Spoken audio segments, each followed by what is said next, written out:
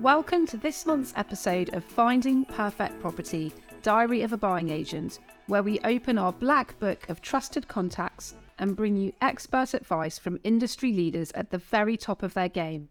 We're your hosts, Camilla Dell and Casper Harvard Walls, partners of Blackbrick, and today we're thrilled to be joined by Sarah Conway, partner and head of real estate at private client law firm Morris Turner Gardner, also known as MTG for short, and Edward Burton, partner within the real estate team at MTG.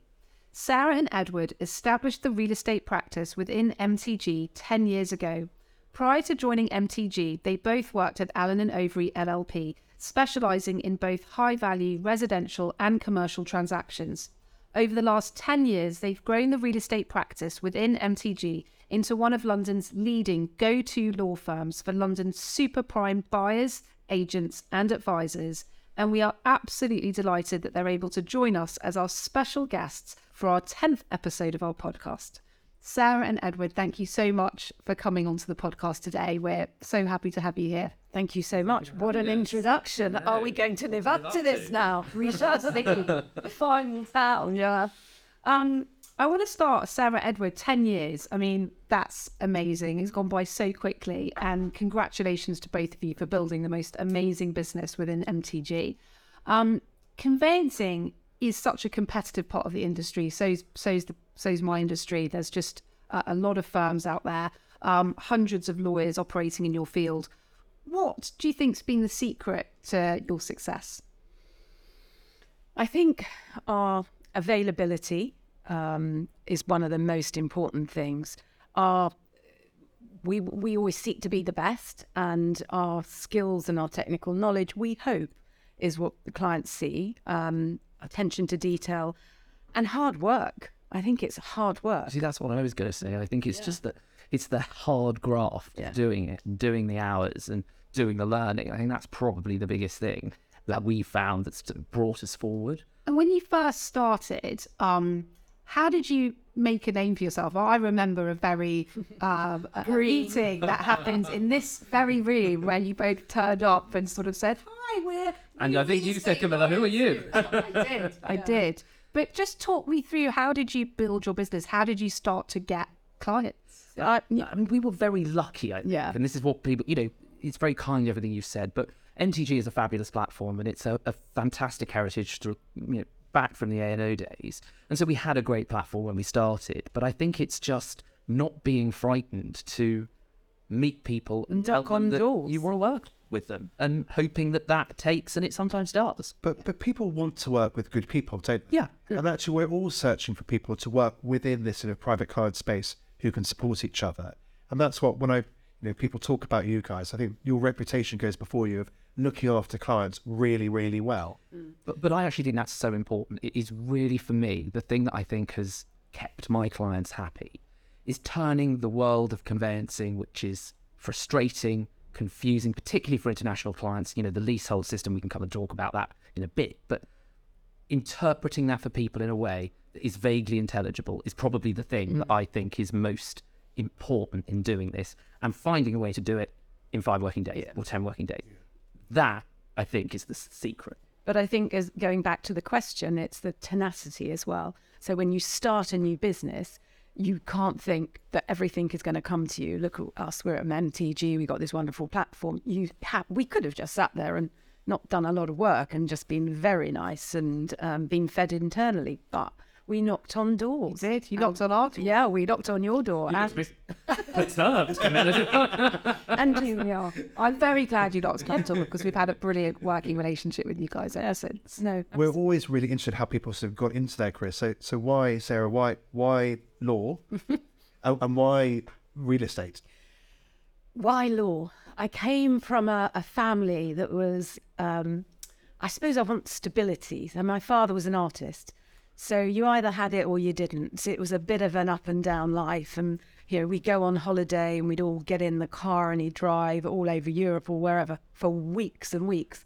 I just wanted to go on a 2-week holiday like my friends, somewhere normal, other than being told, you want to sleep or do you want to eat? But looking back, that was amazing experience that he opened us up to. But from that, I thought, I want a proper job. And I found law because I liked a bit of Ally McBeal, you know, Rumpole of the Bailey. You're probably too young to know that. I remember Ally McBeal. But yeah, getting an interest, a taste in law. I had friends who were friends, family, who were lawyers, and really found an interest in that. At the beginning, I actually wanted to be a criminal lawyer, and I found that fascinating. And I loved going, you know, as a trainee. Well, it was an article clerk back in my day, going to the Crown Courts and defending people. It was really interesting. But got married, had children, and you need to actually have that stability even further then. So I could control my days and my time. And actually, I love property. I absolutely love it. Always looking in the magazines. And, you know, you're nosy, aren't you? Yeah. So I love it. Yeah. And so that was my transition. And we were saying earlier, it's hard work. But actually, we've had some fun along the way. Yeah. So, no, I would have... You want to change it? Yeah, I don't And for you, think So yeah, it was a bit of a different, actually completely the reverse. It's funny you say it. Both my parents are actually lawyers, and so my father, who's he's a very wise man, his first piece of advice about choosing a career was, whatever you do not become a lawyer. We've got enough of them around. Please do something, and I quote, more interesting. But anyway, it sort of led into this via a geography degree, and then I got a training contract in Allen Overy, and it sort of spiraled from there. And I don't regret it at all. Sometimes in the micro moments I might regret it, but overall it's been a fantastic career. So you have an amazing reputation. I'm going to read a little quote from Chambers 2022, their high net worth guide. Her ability to work through complex deals and protect her client, yet be commercial, is always very impressive. And others know nothing is too much for Sarah. She's top of the tree. These are amazing testimonials. How do you stay commercially focused on deals and yet still put the client first? I don't really think they're mutually exclusive. The client always comes first, but their deal has to come first because that's what's important to them. So it's actually working very hard with the client to make sure you're available for them, you're there, you're in the detail on the deal. It's all about hard work and keeping everybody happy. Which leads us into this kind of thing that we're all struggling with, which is work-life balance. We've been talking this week at Blackbrick about all of these different communication channels that we're dealing with now that when we started just didn't really exist. I mean, obviously email we've had all the way through, but now WhatsApp, Instagram, we've got Facebook, we've got Twitter. So many different. I remember when fax came in and we all went, oh no, So yeah, I've seen a super amount of change. And, back in the day, it was a lot easier to control. There wasn't this, draw on your time where clients, even international clients, didn't expect you to respond instantly because there was none of that media in order to do so. But now I think over the last sort of 6 months, I think I'm trying to get better. Yes, I look at my phone all the time. But try not to answer as much late in the evening or over the weekend. It's not sports. WhatsApp. Yeah, unfortunately. I'm finding clients using Yeah, really irritating. Yeah. But as you say, it's sort of, if someone wants to get hold of you, they really can now because they'll call, they'll WhatsApp. Oh, they email and WhatsApp you at the same time. I've just sent you a WhatsApp, so can you have a look at it? Or I have a client who WhatsApps me that I've got an email and I'm about to get a call. It's great. I just know what's coming, It's just a really tricky balance, isn't it? I think trying to make sure we're really responsive to clients, but equally that there is some balance between. I think what's so difficult about it is, particularly in what we do, part of what you offer is that responsiveness and that availability. Yeah. But it's such a good question because actually if you lean into that completely, it's almost impossible to sustain doing the job. So you have to balance it to have any longevity. And I think that how you do that is quite a difficult question. I don't think I've answered it yet. I tend to just answer everything. Yeah. It's, At all hours of the day. 24/7. I want to move on to your working relationship. 10 years working together. Include actually more than 10 years because it's 10 years at MTG and then obviously you worked together at Allen and Overy For 3 years. for 3 years, so 13 years. You've been described by the Legal 500 as the best property duo in the industry. Where do they find these people? I'd love to know, first of all, how you both met and what you think are the secrets to a long and happy working relationship. Well, you answer the second bit first. What did we say? Tolerance. Tolerance. Yeah, no. How we met is actually, it's quite a nice story. I was in my second seat at Allen and Overy, so a junior trainee, basically. I'd done 6 months and, just about learned how to work the photocopier. And I moved into the real estate department because you move every 6 months. That's just how you do these different seats. And I'd heard about Sarah because she had quite a niche practice within the sort of A&O world. And I just saw her down the corridor and I thought, saw you doing a deal and there's a lot of running around, a lot of velvet, a lot going on. And I thought, I'm going to try and get to know this woman. So I used to just sort of hang around a bit, didn't I? And then it sort of led from there. You noticed me in the end. You stalked her, and here we are. And then he was always saying, can I do anything for you? And I went, actually, I've just completed on this house in St. James or wherever it happens to. I said, can you go and get the keys for me? And he, so off I went to Addison Lee to collect this huge box of keys from this Gurkha soldier who was guarding the house. It was great. But you weren't working at Allen Overy, you weren't just lurking. No, I was I was employed there, but at the top, don't worry. No, and I think it that our relationship has sort of gone from strength to strength, and he was the first person, when I set up MTG, 10 years Well, it's funny, I didn't realise how close people thought we were, or how obviously we had started to work very closely together even when I was very junior, because when you left, Sarah left about 9 months before I did, to join her at MTG. And everybody just said for 9 months, well, when are you leaving? And I thought maybe I should do it because so the writing seemed to be on the wall. But no, I have to say, we had clandestine drinks in the local pub, everything. But it's a great question because we never really sit and talk about it, but it has been true. Wonderful experience, hasn't it? We really enjoyed it. Well, I certainly. No, definitely. This is the moment where Sarah says she's tasted every minute. No, not we don't argue. We might have a little contretemps every so often, but no, I think I know exactly what Ed's thinking, and he knows what I'm thinking, and even on deals. Yeah. And that I think what works really well in this world is having two people who are very aligned, have a similar approach, who can work together on things, because that is how you alleviate some of the pressures of availability. Some of the questions that you ask, which are great questions, those are the big questions of working now. How do you do it sometimes? Well, you have a great team and you have people who trust and that share your values. And if you all work together, that's how you make it come together. I totally agree with that. I think it's just impossible to try to do this by yourself. No, totally. So you see people who are in the various respective industries trying to do it all by themselves, and it just becomes completely impossible. And you can never really keep up the sort of service levels.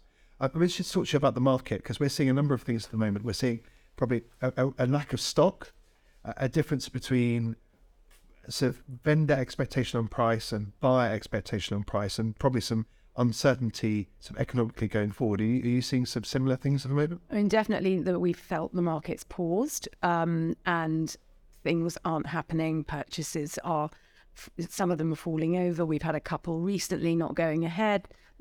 I think just people are changing their mind. They're having more time to consider, as we were talking earlier, whereas the last 18 months, it's been so fast, so furious. People are just, it's changing really quickly. Now there is time for the clients to think, and I think that's what we are seeing at the moment. But the other thing, I think, big pieces of kit, old properties that say 24, 30 million, which have been around for a long time, they're hard to shift, and if they haven't shifted in the last 18 months, 2 years, I don't think they're shifting now, because people want more turnkey. That's what we're seeing. So those sort of older properties that need huge refurbishment, whereas there was appetite for it, say 2 years ago, it's not. No. That's one of the areas where I'm seeing the biggest difference between buyer and seller expectations, because buyers are really looking at that now and thinking the cost of renovating and refurbishing, upkeeping that property is completely different than it was pre-COVID. Yeah. And actually, how does the price realign to that? Yeah. But we're also saying it's really important to have context, because what we do is often very focused on the immediate. And so you react to the immediate term, oh, the market's here. But I think we do have to look at it in the context probably of the last, say, 3 years, sort of since the start of the pandemic. At the start of the pandemic, I was about to become a partner, and I thought, typical, this is going to be the worst market we've had.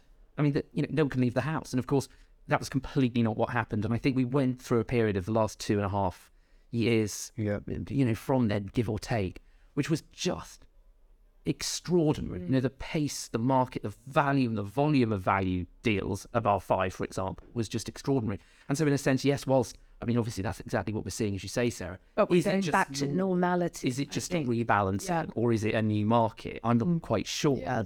But it might be that we're just going back into what 19 was like. I don't know. Yeah, I also think there's a thought about we've actually probably had 7 or 8 years of really extraordinary market for lots of different reasons. And actually, we look a bit further back, which we can all do, the benefits of hindsight. We used to have markets like this, where buyers had some time to make a decision.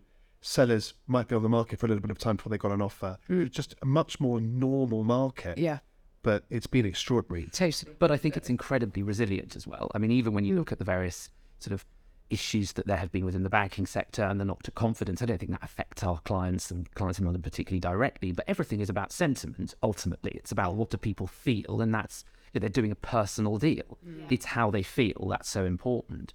But I certainly think that the resilience of it is incredible. We've done some big deals this year, and we see interest and aggressive situations, competitive situations that still arise. So I think narratives tend to swing between extremes. Is it the best market in the world at the moment compared to where it was maybe a year ago? Perhaps not. But is it still resilient and there's a lot of activity? I would say yes. Yeah, agreed. I want to sort of look back over the last 10 years in terms of the way residential property has been treated in terms of tax, all the different tax changes that have happened over the last 10 years. I think we've all lost count to how much stamp duty's changed in the time that you started at MTG. In your opinion, both of you, what changes do you think have had the most significant effect on clients? I think definitely the stamp duty land tax, without a doubt. It's become so much more complicated for clients, international and UK clients, to understand. And the rates are astronomical.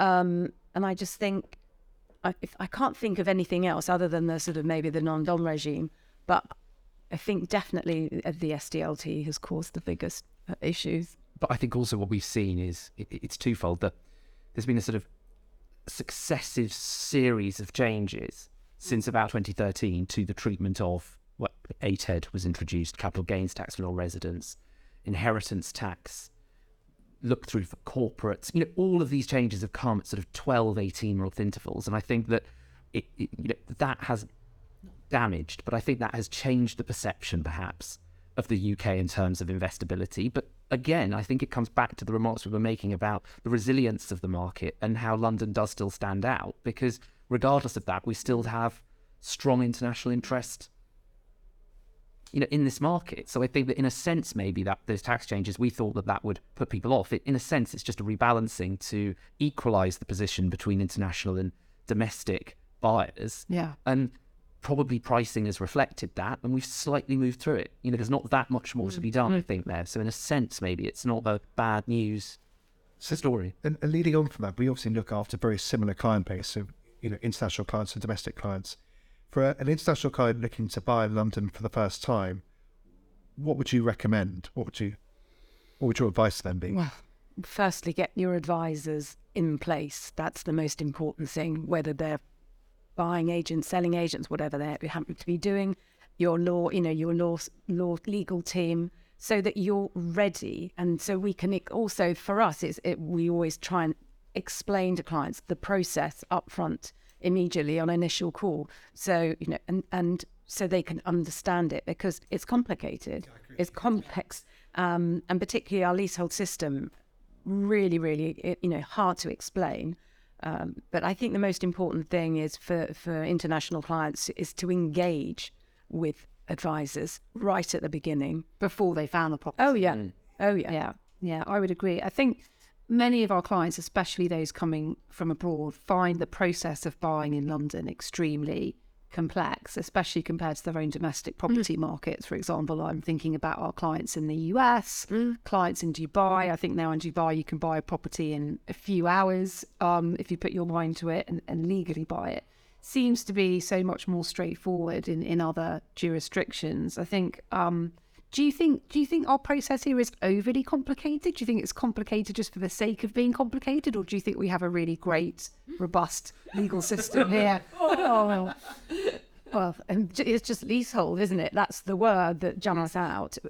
Freehold here in the UK is fine, and you can navigate most people through that quite easily. Obviously there's the sort of listed side of things, but that's different. But I think it's the leasehold system here that is, it's so complicated. I think it is.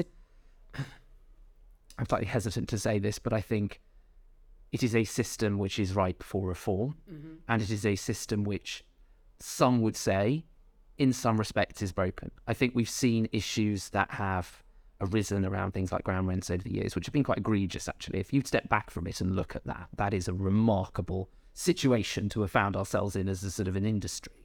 But I think some of the complexities are just a function of having a very long established, quite ancient actually, property market. We've been doing this for hundreds and hundreds of years, and it makes it complicated in a way that where you have markets where there's been a lot of new build activity, you can design a system from scratch, but we're sort of stuck with what people have done over hundreds of years. And actually it does work. People's property rights are incredibly protected in many respects in the UK. And that's one of the big attractions of it, that, our system is heavily regulated. That's a pain coming in, but you're quite glad about it when something goes wrong, or, you need to prove or secure your ownership. This system does actually help you and protect you, and you've got professionals to help you navigate it. One of the frustrations of our clients is that they get an offer accepted, and then it takes such a long time to get to an exchange of contracts. And and even when we've forewarned and advised them, there are so many things that could come up. Do you think there's anything that clients could do, or that we could do as an industry to help speed that up? Do you think we should have the hip pan back? We sort of nearly do that now for sellers. The first thing we say to sellers, if they're thinking about selling, if you get your property ready, and we almost due diligence the sale of the property, so we can identify if there are any issues before it goes on the market, and maybe we can fix them or sort them out, or at least identify them. Yeah. So we will prepare full sales packs other than having a survey. But and I think that's the best advice if you're selling. Purchasers, again, it's the same thing. Get your advisors on board. But the problem with purchasers is you are very dependent on what the seller's lawyers do. Yeah. Often the seller's lawyers, won't have done much pre-work such that this comes together. One example at the moment, which I think is actually very prescient and is a really good example of how this sort of complexity grows, the Building Safety Act, which came in last year, which is to do with fire safety and cladding remediation and the capping of costs that can be recovered from leaseholders in respect of those costs. There's a new sequence of events that are very important for buyers in those buildings to secure capping, basically, of those costs. You've got to, inevitably it's incredibly complicated and you need, hours of time to work it out. But what it boils down to is you've got to serve a certificate on a landlord as a tenant, who will then deliver a certificate back to you. But they have 4 weeks to do it. And so that is an example of where preparation, say particularly in the leasehold area, is so important, because you immediately have a 4-week delay if you haven't done that. And so it goes back to Sarah's point about being prepared. Yeah, even on the most basic level, things like management packs. Yeah. We've waited over our careers how many months and months and months for some of these things to arrive. And they're really simple bits of information sometimes, but they really hold up the transaction, don't they? No, absolutely. And I think the problem is it's just about making the system work efficiently. I think the system actually is okay. Yeah. Fundamentally. I think it's just that elements of the system don't work quite as well as they should, and that engenders huge delay. And so I think, what's the solution? It's difficult. Maybe we'll all be replaced by Chat GPT or whatever it's called. Bring it on, go to South France. But until then, I think that that's important. But for example, going back to leasehold, what do you do with it? It's really difficult to come to an answer that isn't incredibly complicated, or that actually doesn't create a whole suite of new problems that arise. So, these things are not easy to unwind. Yeah. Yeah. Changing tack slightly, just looking at your bios, I had a nice time reviewing both of your bios on your website. Edward, I saw on your bio your list of recent transactions. You've I recently thought the policy out of date to the... possibly, but it says that you've recently advised on the sale of a £65 million house on one of the main London estates, bringing the matter to exchange in 10 working days. Can you talk us through, because we'll be talking about the complexities of the conveyancing process and how long it's taking to get deals done at the moment. 10 days to exchange contracts on a £65 million house. That's incredible. Can you talk us through how you managed to do that? I mean, and we were instructed quite late in the day. I always say this to our juniors, it's about every time you do a deal, you learn something, store it, remember it, bring it out again on the next one. And it's about hitting the ground running and being really tenacious and pulling it together fast and working with the client, clearing the decks, which goes back to the team point. Everybody else clears the decks for you. We work together, and it means you have the space to do it. But it was elevated. And the buyers' lawyers were really engaged as well, so they wanted to get... But it goes to things like, the team. We did another deal over Easter, typical. But, 4 days. Another client was Middle East ahead. Sellers were in the time zone. It's just pulling it together was quite tricky, and everybody was on holiday. But we got there, we were nearly there, and then we thought, oh, no, actually, it'll be tomorrow, because that's just how the dynamics seem to be unfolding. So me and our associates, who I work very closely with, thought, well, we'll go home. Let's regroup, we'll do it. So this was about 10:30. The client, on the way home, when they near each other, surfaced and said, can we do it? Can we do it tonight? We thought, well, actually, we probably can. And we thought, well, we're not in this, we're not the office anymore. What do we do? So anyway, the associate pipes up and says, well, when we get to mine, jump out. We'll exchange. We'll do it at my house. Yeah. And that's what we did. Amazing. And so it's those sorts of things about the team and being flexible and pulling those things together. I think that is I quite like that example of a sort of, you do it because... And actually, there is still that adrenaline rush. There is still that excitement.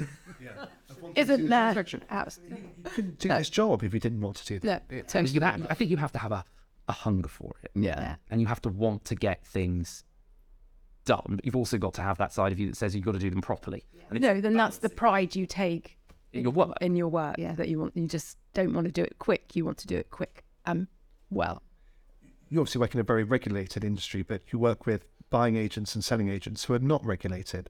What's your view about some regulations coming in for the agents? They might be in the US, for example. I mean, you are quite regulated, aren't you, in terms of the AML side? We're regulated on money laundering, but we're not licensed. I think in the US, brokers, to sell property, you've got to take exams and you have to have a license to be able to sell property. Here, anybody can become an estate agent. Anyone can become a buying agent. Do you think... I mean, if I had to turn it around, what do you think? What do you guys think? Important or... So I would say yes. I would say yes. I think there should be, and I think there should be an expectation that agents, at the moment, somebody could become a buying agent tomorrow morning. They could call, they call themselves Mayfair buying agents, set up a website and open up a shop and start advising clients. And I don't think that can be right. I think there actually should be a minimum standard that they have adhered to in order for them to be up and running. So yes, I do think so. I mean, I think I sort of take your point in the sense that in a ever more regulated world, and we are very, very highly regulated, and the regulator rightly is very active in terms of supervision, because you have to trust lawyers and you have to know that they're being watched, and we've got to have that mentality. But to have no regulation or no entry criteria in some ways, when the world is ever more regulated, it feels perhaps a little bit incongruous in some ways. But it's just making sure that it's meaningful, isn't it? I think it depends also on who the regulator is. I think that's going on in the property industry agent world is who's the regulator, who would do it, what do they stand for, and are they really neutral, or are they just in it for the money? Yeah, because it's a big, obviously it's a... And what do they ask you, I suppose, as well? What are they testing? What are they checking? Changing subjects totally, sort of going back to the market and how people are finding properties. We're sort of a trend that we've seen for the last few years is the number of off-market transactions just going up and up and up. Last year for us, 50% of properties we bought were off-market. So far this year, on average, 55% of properties we've sourced haven't been on the market.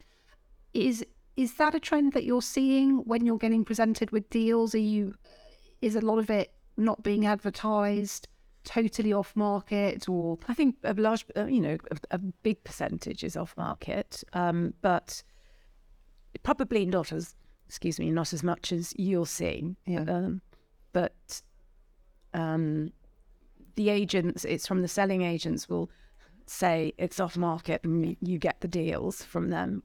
But so I think for us, we've seen a lot, but and I think what we've seen that's changed a lot. I mean, just going back to the 10-year thing again, because it's actually quite a nice period of time. Just monitor a bit of change. It's not too long, but is that probably when we started, almost every deal had one of 4 or 5 agents. It was quite corporate.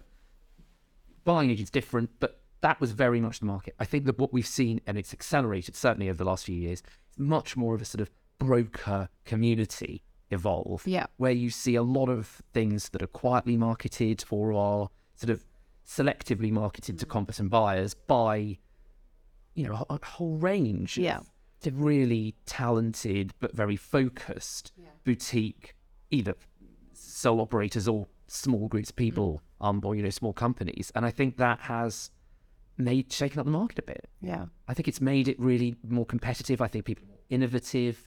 I think people work really hard. Yeah. And I think what we've probably seen is that certainly off-market, very little is publicly marketed on websites and portals. A vast number of the deals we do, you don't see in that sense, albeit there may well be an agent who, as I say, is talking to competent buyers. Well, what about the rise of, social media marketing properties? Have you ever had a buyer come to you saying, I saw this great property on Instagram and I'm buying it, and I don't know much about it, but I saw the YouTube video or I saw a TikTok video, it looked great, and I want it. Can you act? Getting a bit old. Definitely not. No, but it's interesting. This is slightly off topic, but what I found quite interesting, following things, or follow some of your clients on Instagram, the way people present their lives, the way people want the world to see their property and perceive them, and how property fits into their life. I think you see a lot more of that on social media, and you see the way that people use what they buy and what they want people to think about them and how has really evolved. Because one of the negatives for the buyer about the off-market world is that property hasn't been openly marketed and therefore subjected to sort of the market pressures on price. Yeah. And sometimes, buyers run the risk of paying a premium for something that's been off-market, and then if they're financing it, the bank may see that and they get a down valuation. How do you handle that when a client gets a down valuation? I think if we have a client that's come to us and they haven't, they've said, I found this property, I'm paying it, whatever it is. Well, who has told you that price? Where have you got that from? We would often say, maybe you need to ask a buying agent to do negotiation. How have you got to this price? Because if you have a bank that's going to value it and the valuation it goes down, or you've said you're going to pay X amount for it, well, then that's the price. But we haven't seen a lot of down valuations over the last few years at all, which is surprising. I think at the beginning of COVID, the valuers were really nervous. Yes. And I think we did see at the beginning. Real nerves. But actually since then, values have held up strongly. Yeah. I haven't had... I'm just trying to think. I don't think I've had a down valuation, and particularly, the bigger. Yeah, the bigger layer. Really at all. Or if it is, it's very moderate. But I think that's, as you say, in some ways it's quite surprising. But I felt very much that as we came through COVID, things hardened up again. Valuers became more confident. And I think that the strength of the market has actually carried the valuers up as we've seen more competitive situations, and we've seen the numbers pushing the top of what people would probably feel comfortable paying. That's held up with the valuers, which has been an interest. Where advice is key, isn't it? Totally. On the price. It's where buyers have got to have that advice so that they are really confident about the offer that's going forward can be substantiated by what else is sold in that particular area or that particular building. I mean, generally we have clients come to us via yourselves or from selling agents. So they've already had good advice as to value. Position. Yeah. But I think also what I think is really important with new builds, for example, is not, I mean, pricing obviously is what's important, but it's also unit selection. Yeah. And I think that's where often there's a big value add that you can spend the same or maybe a small amount more, but get something which in terms of value and resilience in the market is going to stand up much better. Yeah. I think often people not overlook that, but I think that having some really strong independent advice on that is incredibly important, because you've got slightly future-proof your investment there, because you don't quite know how it's going to trade. There's no history. You've both been involved in some fabulous real estate deals, I'm sure, ranging from country estates to new builds to investment portfolios. If you each had to pick your best or most memorable deal that you've ever been involved with, obviously we understand you can't be specific, what would it be? Which would go first? I think it was during COVID. It was about 2 years, 18 months ago. It was a huge sale of a family estate, absolutely huge. And I think what was exciting about it was, one, it was a corporate deal. Two, we must have had 20 legal advisors from all jurisdictions. Wow. Everybody was sitting at home, basically. Yeah. How this deal got done was unbelievable. And it was a corporate deal that happened in what? It was short. It was for a corporate deal to get to exchange, and it was a very complex property. I think it was about 6 to 8 weeks to get to exchange, but that was huge. I mean, that was me overseeing, but the team working, our MTG team working like stink to get that done. I mean, I did the completion call, I think, and it took about 5 minutes to check everybody was there. Yeah. It was a real... Yeah. Great. Yeah, fantastic when that all comes together. But everyone was working really super hard. But yeah. In really challenging circumstances at that time. I remember us doing things together during COVID. Yeah. Really. Yeah. What about you, Ed? If you had to pick your most memorable deal? I think what I find interesting about this is the most straightforward and simple thing is never actually straightforward and simple. There's always something, and it could be, two huge titans of industry fighting over a fridge or something, but the motion of it always makes it challenging. But I think the thing that the ones I most enjoy actually, are when you've got families buying something that is is the culmination of a lot of hard work for them and their family. And they so appreciate, and we've done some of these where people are trading up and they're buying in, I don't know, is it prime fringe or somewhere like that, and it's a huge moment for them in their lives, and you help them through that process, and they sort of appreciate that, and at the end of it they say, you know what, this is really a moment for our family. I don't want to be overly sentimental because we're professionals and that's what we do. We deliver a professional service, but I do always really enjoy those transactions, and I think that is what is quite rewarding about this job, that actually it's people's lives at the end of it, and you help them hopefully to live better, and that's always... So I got the negative side of this question. What are the most challenging deals? What sticks out? Always the ones where people start fighting over loo roll holders.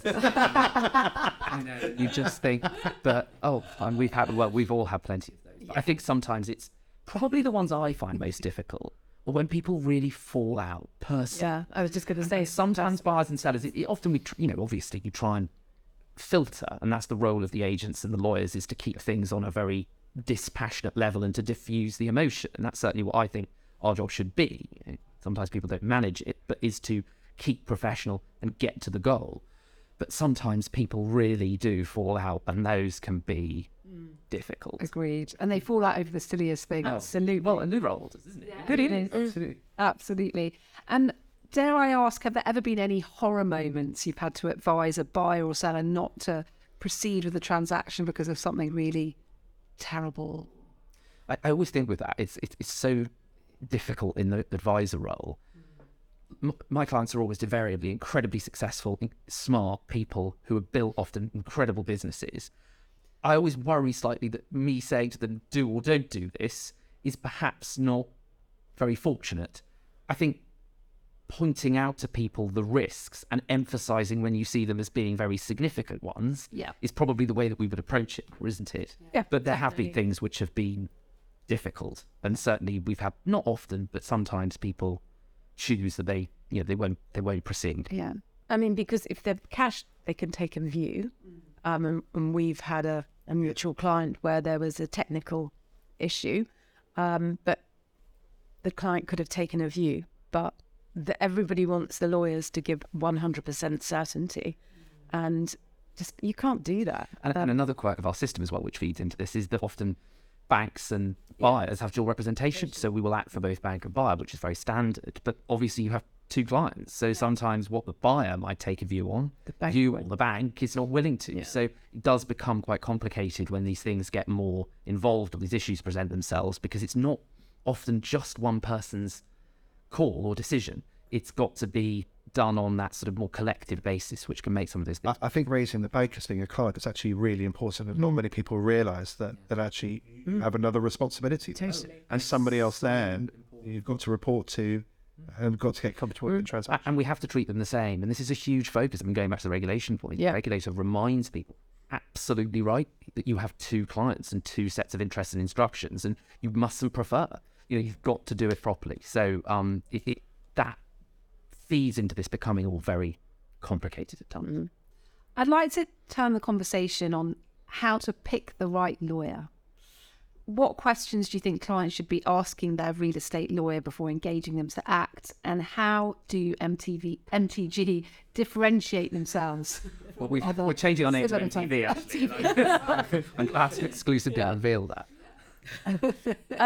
I think what we try and do, I will always have a conversation with the prospective client first. So always have that initial call. If you're going to fit with that person, and then you can discuss the fees and the process and whatever. But I think it's really important to make sure you have that initial conversation and see if you fit, because that's the most important part of the deal going forward. Yeah. What do you think?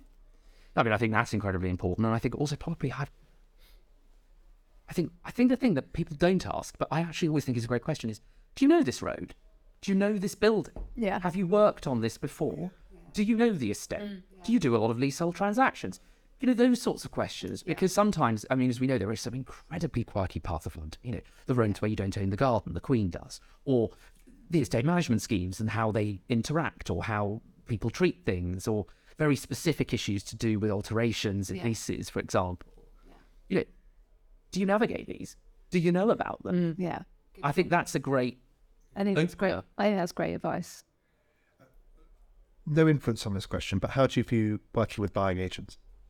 We love you. I was going to say it's absolutely dreadful. No, I think it makes our lives easier, without a doubt, when clients come with buying agents, because you've already navigated some of the really difficult stuff. You've got them to the office accepted, and then over to us. But we can also interact with you during the process as well, which is really, really helpful. And you can, solve other problems and issues that are not on our list to do. So I think it's really important. But I think as an industry, what we need to probably do better collectively is to work sometimes as a team. The teams come together for quite short periods of time, but I think that using the agents and the knowledge of the client and the knowledge of the property and being on the ground, I'm not sure that sometimes people are great at that. And I think that for us, we've seen the huge benefit, both to advising clients and for our longer standing clients within the firm. There's huge value add. But I think also it's within the deal, it brings more knowledge. Yeah. And I think not using that is really foolish, actually. Absolutely. Changing subjects again, we've got a general election coming up next year, and people tend to get nervous around general elections. If you're sort of thinking about buying a property, it can kind of put a bit of a spanner in the works. What's your view on a Labour government win, which is what's anticipated to happen? Do you think that might cause havoc with the property market, or more of the same? It's probably too early to say at the moment and to forecast what's going to happen. There's, the market will always fluctuate, and we don't really know what Labour's intends at the moment. So no, they haven't sort of given us any direction. So, but again, I think, as we've said before, London is so resilient, and might be a stutter. I think there's probably a pause coming, isn't there? Yeah. In the early part of 2024, just because let's see how it pans out. But I mean, I think probably the big thing that they've announced and that they've been quite strong on is the abolition of the non-dom regime. And so I think that that is something that if we get a Labour government is to be anticipated. But other than that, as Sarah says, they've been quite, the cards are quite close to chests, aren't they, in terms of what the taxation world will look like and specifically to do with property. So yeah, it's likely to be written, but I certainly think it could be a bit more adventurous for the next sort of 6-12 months. What advice would you give to somebody looking to go into real estate law? A young person who came up and asked you for your advice, what would you say to them? You've got to want to love to do it. You will have to be super interested in this market because it's hard. It's complex, it's technical. You've really got to love it, because actually, when I know it might sound really awful, but we're sort of at the bottom of the food chain a little bit in relation to other types of lawyers. Conveyancing lawyers are not seen as high profile as banking or corporate lawyers. But so you've got to really, really want to do it, I think, because it's hard, really hard out there. Not when I started, it wasn't hard particularly, but, with all the different changes in legislation, the compliance, I think it's really hard and you've got to want to do it, to be honest. You've got to have tenacity. I think you've got to really like people, because business is actually about people. So if you're interacting with people and you don't like houses, I was reading Country Life when I was 4, it was inevitable. But, I think if you don't love this, it's quite all-encompassing, as we say, and you've got, that is not a good start without that. You've got to like those two things. And I think if you do, it's a good idea. If you could go back in time and advise your younger selves, what would you say to yourself? I probably, in my bleak moments, I go, why am I doing this? And I should have been a flower arranger. And I would have really loved to do that, but I'm not really good at flower arranging, so that's no good. I think, actually, I probably would have done the same. And I don't really have any regrets. It's been fun, it's been hard, it's been mad, it's been frustrating, it's been exhausting and stressful. But it's been fun, and the last 13 years with Mr. Burton have been a delight. And it's been, and building what we've done over this last, 10 years has been amazing. You must feel amazing. I feel really proud, and it's both of us together. And I feel really super proud to have done this. You should feel really proud.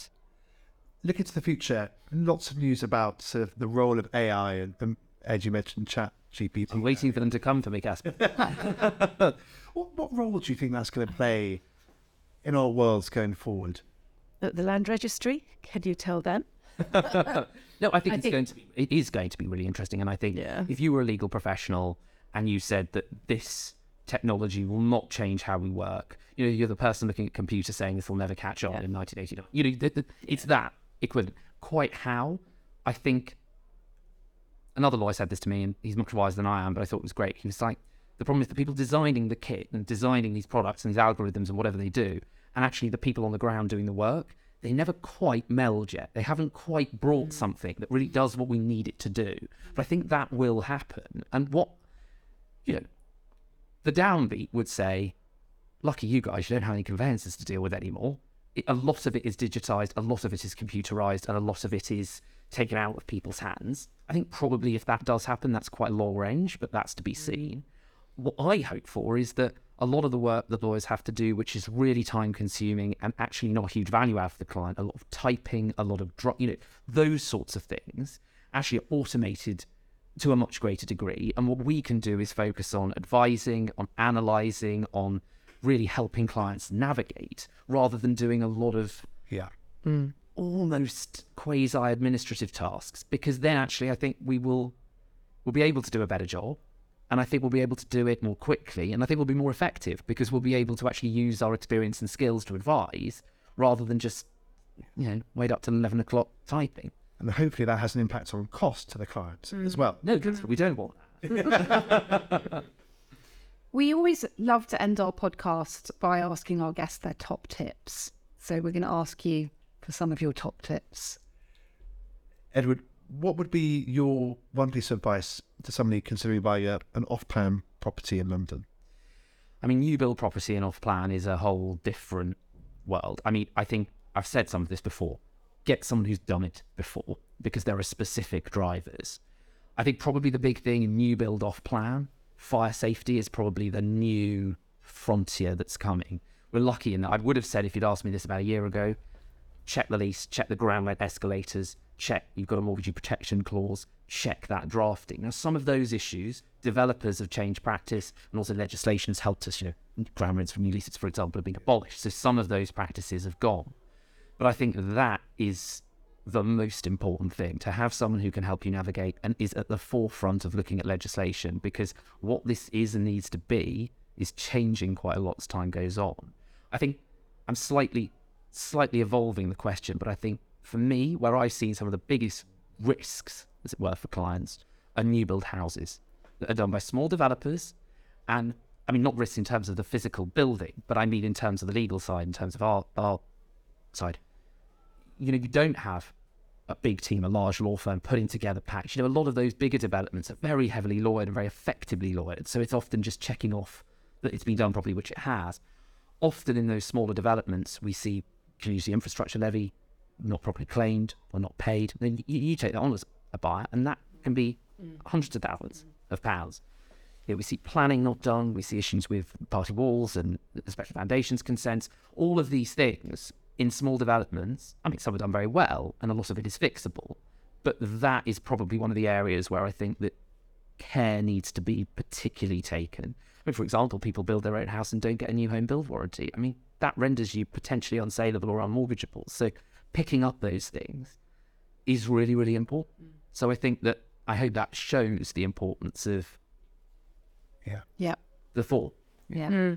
I think those are great tips. I think sometimes people just think buying something that's new is easy, and it's simple, and they don't need advice, or they just go with the lawyer that's been recommended by the selling agent, which is obviously a big no-no. So I think those are great tips.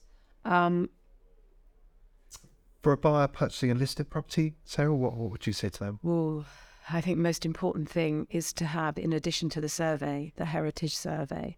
And I know a lot of selling agents don't like us when we recommend that, because they know someone's going to be crawling all over it, who knows what they're talking about. And making sure, I mean, the whole purpose of the heritage survey is to make sure that any works that have been done have been implemented in accordance with those listed building consents and planning permissions, whatever. But absolutely vital. And I don't think we bought one listed building that doesn't have an issue, that doesn't have some form of breach. But it's absolutely vital that is done, because there's criminal enforcement proceedings if they're in breach. And everyone always sort of says, well, nobody's going to know if nobody tells the local authority. But often our clients will want to do works, and then they open, you get the local authority coming back. So yeah, that's the best piece of advice, because you could go in, with your eyes wide open and know exactly what's what. And we've clients walked away from a property before because they knew that if the remediation works had to be done, that wasn't the house he wanted. Yeah. So, really important. I think those are great tips. Thank you both so much for coming on to today's podcast. We really enjoyed having you. Well, that brings us to the end of this month's episode of Finding Perfect Property, Diary of a Buying Agent. Thank you to Sarah and Edward from MTG for joining us and sharing their expert insights on how best to navigate the complex process of buying property in the UK. Please join us again soon for more expertise from across the UK real estate market. For more information about how to purchase property in prime central London, please get in touch via our website. And don't forget to like and subscribe on whichever podcast channel you use to listen. See you next time.